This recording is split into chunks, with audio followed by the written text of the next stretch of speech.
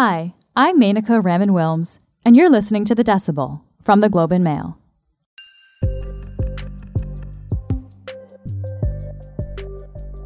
Millions of office workers suddenly went remote when the pandemic first hit, turning kitchen tables and spare rooms into home offices. I was one of them, and maybe you were too. Many of us are still there, and many companies have decided that employees should have the flexibility to work from home at least some of the time. They still want to have an office, but without wasting space with empty desks. The solution is a rise in what's called hot desking. That's when you don't have your own desk at work. Instead, you either come in and find a free spot or book one in advance. The adoption rate of hot desking has really accelerated in the pandemic. So I think that's really the key point because, yes, companies were doing this prior, but now you're seeing it becoming a mainstream idea. Vanmala Subramaniam has a new role at the Globe, covering the future of work. She'll tell us about the divide over the idea of hot desking and how this trend could change the culture of our workplaces. This is The Decibel.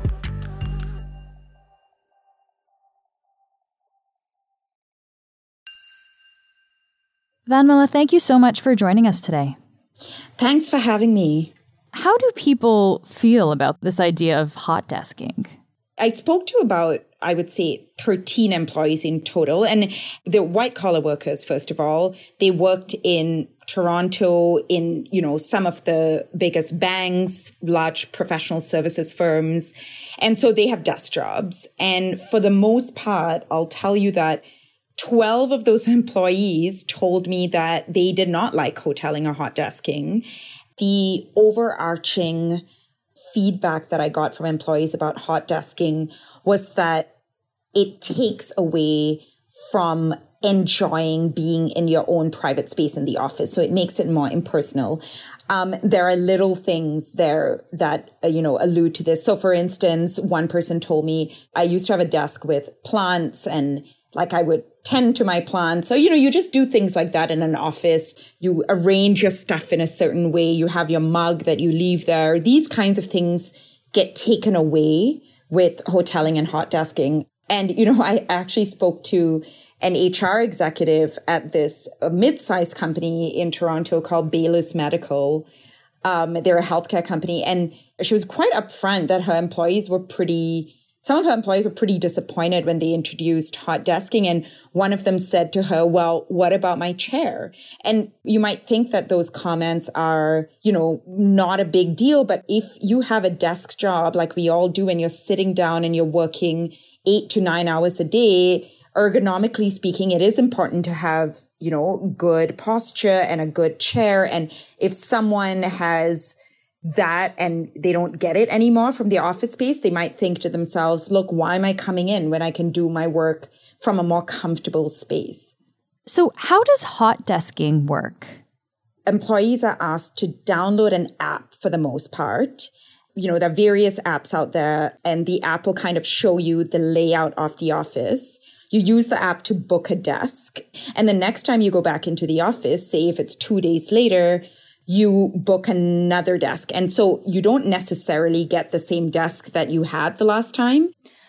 I'm just wondering, Vanmala, did you find any generational differences in people's responses, like younger people versus employees who've had a desk for decades and are not used to not having that kind of space? Yes, absolutely. And again, I want to say this with the caveat that, I didn't do an extensive survey and, this is all anecdotal, but I spoke to a couple of employees who were in their mid-20s. So, much younger millennials, borderline Gen Z, and they seem to be more indifferent. But I will say, I think there is almost a universal feeling, and I'm using the term a bit loosely, universal feeling that having to move around every time you come into the office and work in different parts of the office is just not something that people tend to like. Despite that, how popular is hot desking in Canada right now, though? First of all, there's very little data out there on the popularity of the concept, but I'll relate to you what experts I spoke to said. So the idea is not a new idea. This has been around for decades. It was first adopted in the late 1980s when these two big accounting firms merged and formed Ernst & Young. And they were trying to figure out a way of moving their employees from 3 buildings that they had to just 1 building, 7 floors of a single building. And so this idea of renting a desk and only sitting at that desk when you needed to, that came about. Over time, that morphed into, or this concept of flexible working kind of expanded. Now, what's interesting, coming back to your question about how, popular this is the adoption rate of hot desking has really accelerated in the pandemic. So I think that's really the key point, because yes, companies were doing this prior, but now you're seeing it becoming a mainstream idea. So BMO has adopted hot desking, because I spoke to an employee there and they told me that too. And, one of the consultants that I spoke to from Ernst & Young, who advises companies on things like employee engagement experience, how to foster a good work environment, he told me that it's significant because a lot of his inquiries from potential clients revolve around hot desking. They want to know how to make it work. They want to know what are the most efficient apps to use. And these are workplaces that wouldn't have considered this an idea if it hadn't been for the pandemic. It's completely related in the world of corporate white collar work to hybrid work, and also, employers accepting that, hey, you know what, maybe not all my employees want to come back into the office 5 times a week. Can you kind of just complete the circle for us in terms of the reason why this is happening now? Like, why exactly have companies now decided to make the shift from the traditional workspace of individual desks to this other model? I think there are multiple reasons, first of all, pre-pandemic and pandemic. Let's talk about the mainstream adoption of hot desking for a second. So if you think about that, what happened in the pandemic was a massive shift towards remote work. White collar workers just figuring out that with technology, they can work from home effectively. Employers realizing, wait a minute, actually, this is working fine. After a few kinks were ironed out, over time, it's been 2 years now. This is working okay. Productivity is, good. In fact, workers are being overworked. So that's one aspect of it. Now, what happened from that is there were all these empty office spaces, and employers started realizing, wait a minute, why is it we are paying leasing costs for all these offices where we used to have everyone coming in 5 days a week?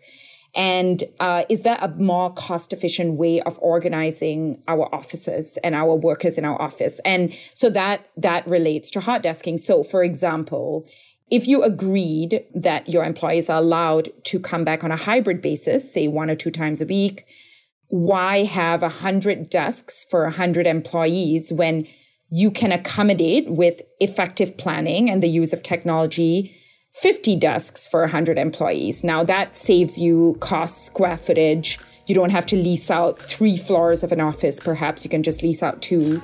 Things like that. So I think for employers, the reasons are pretty clear cut. It's cost.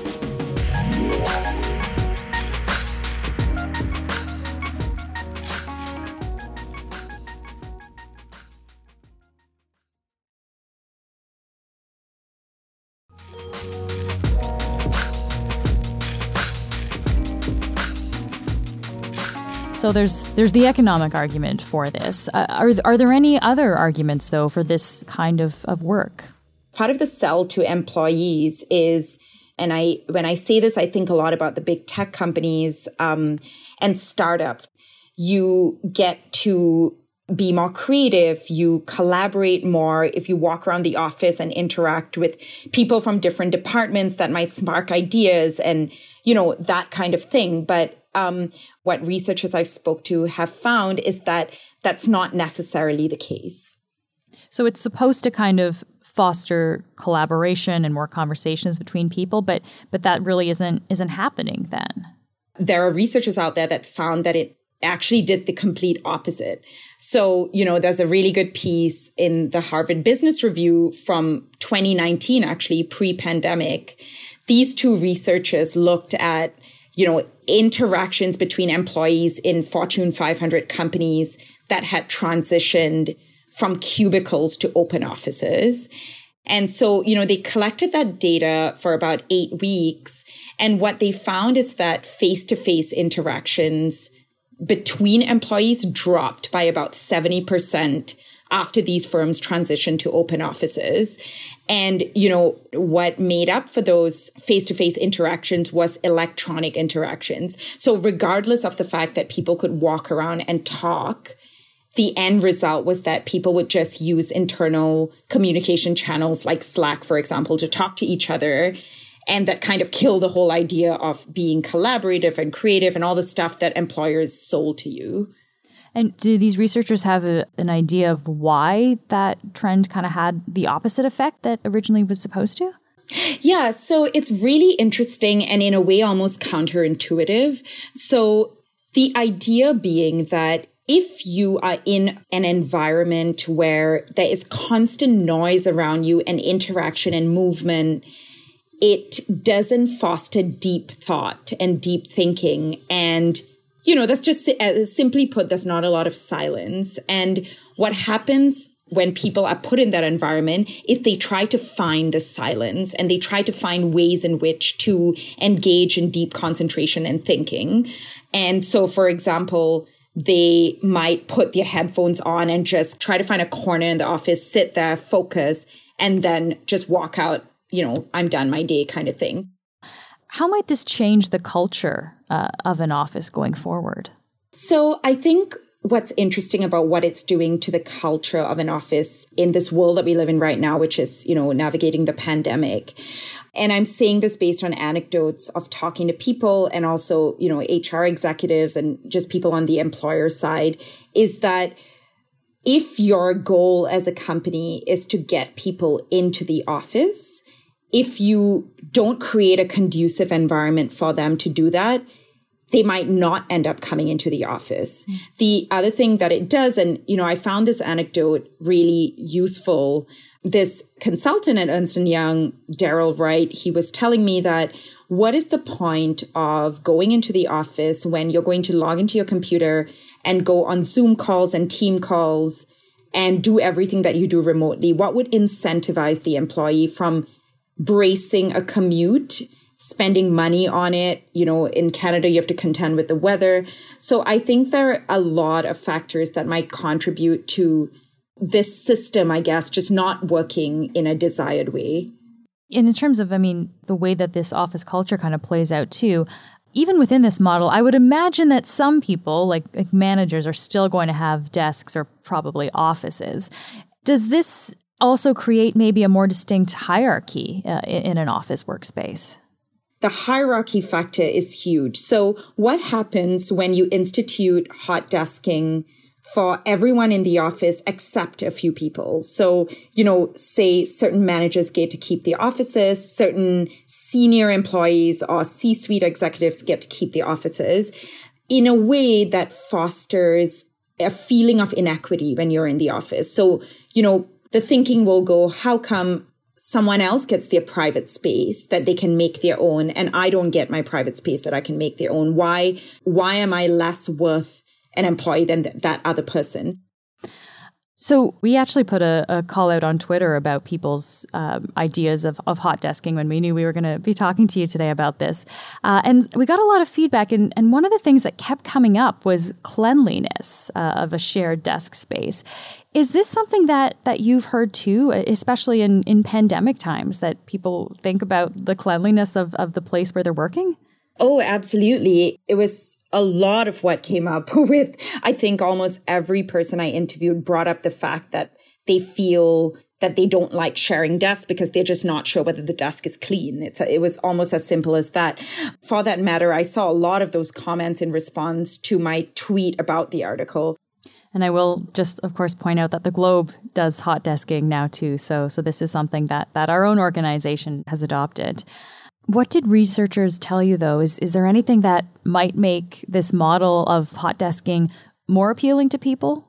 Yeah, so, the way in which you can strike a balance here in this whole, tension between employers and employees is to figure out within your organization what exactly is the role of the office. So what is the role of the office within your organization? Is it a place to foster collaboration, to have meetings, to brainstorm? Is it a place where people can do deep writing and thinking and have alone time, while they do their work?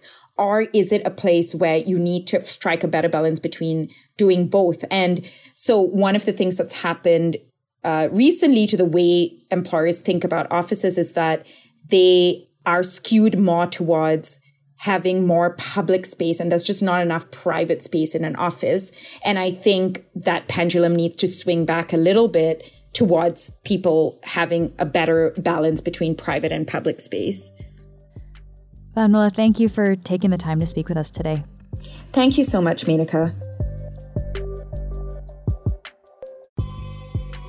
That's it for today. I'm Menaka Raman-Wilms. Our producers are Madeline White and Cheryl Sutherland. David Crosby edits the show.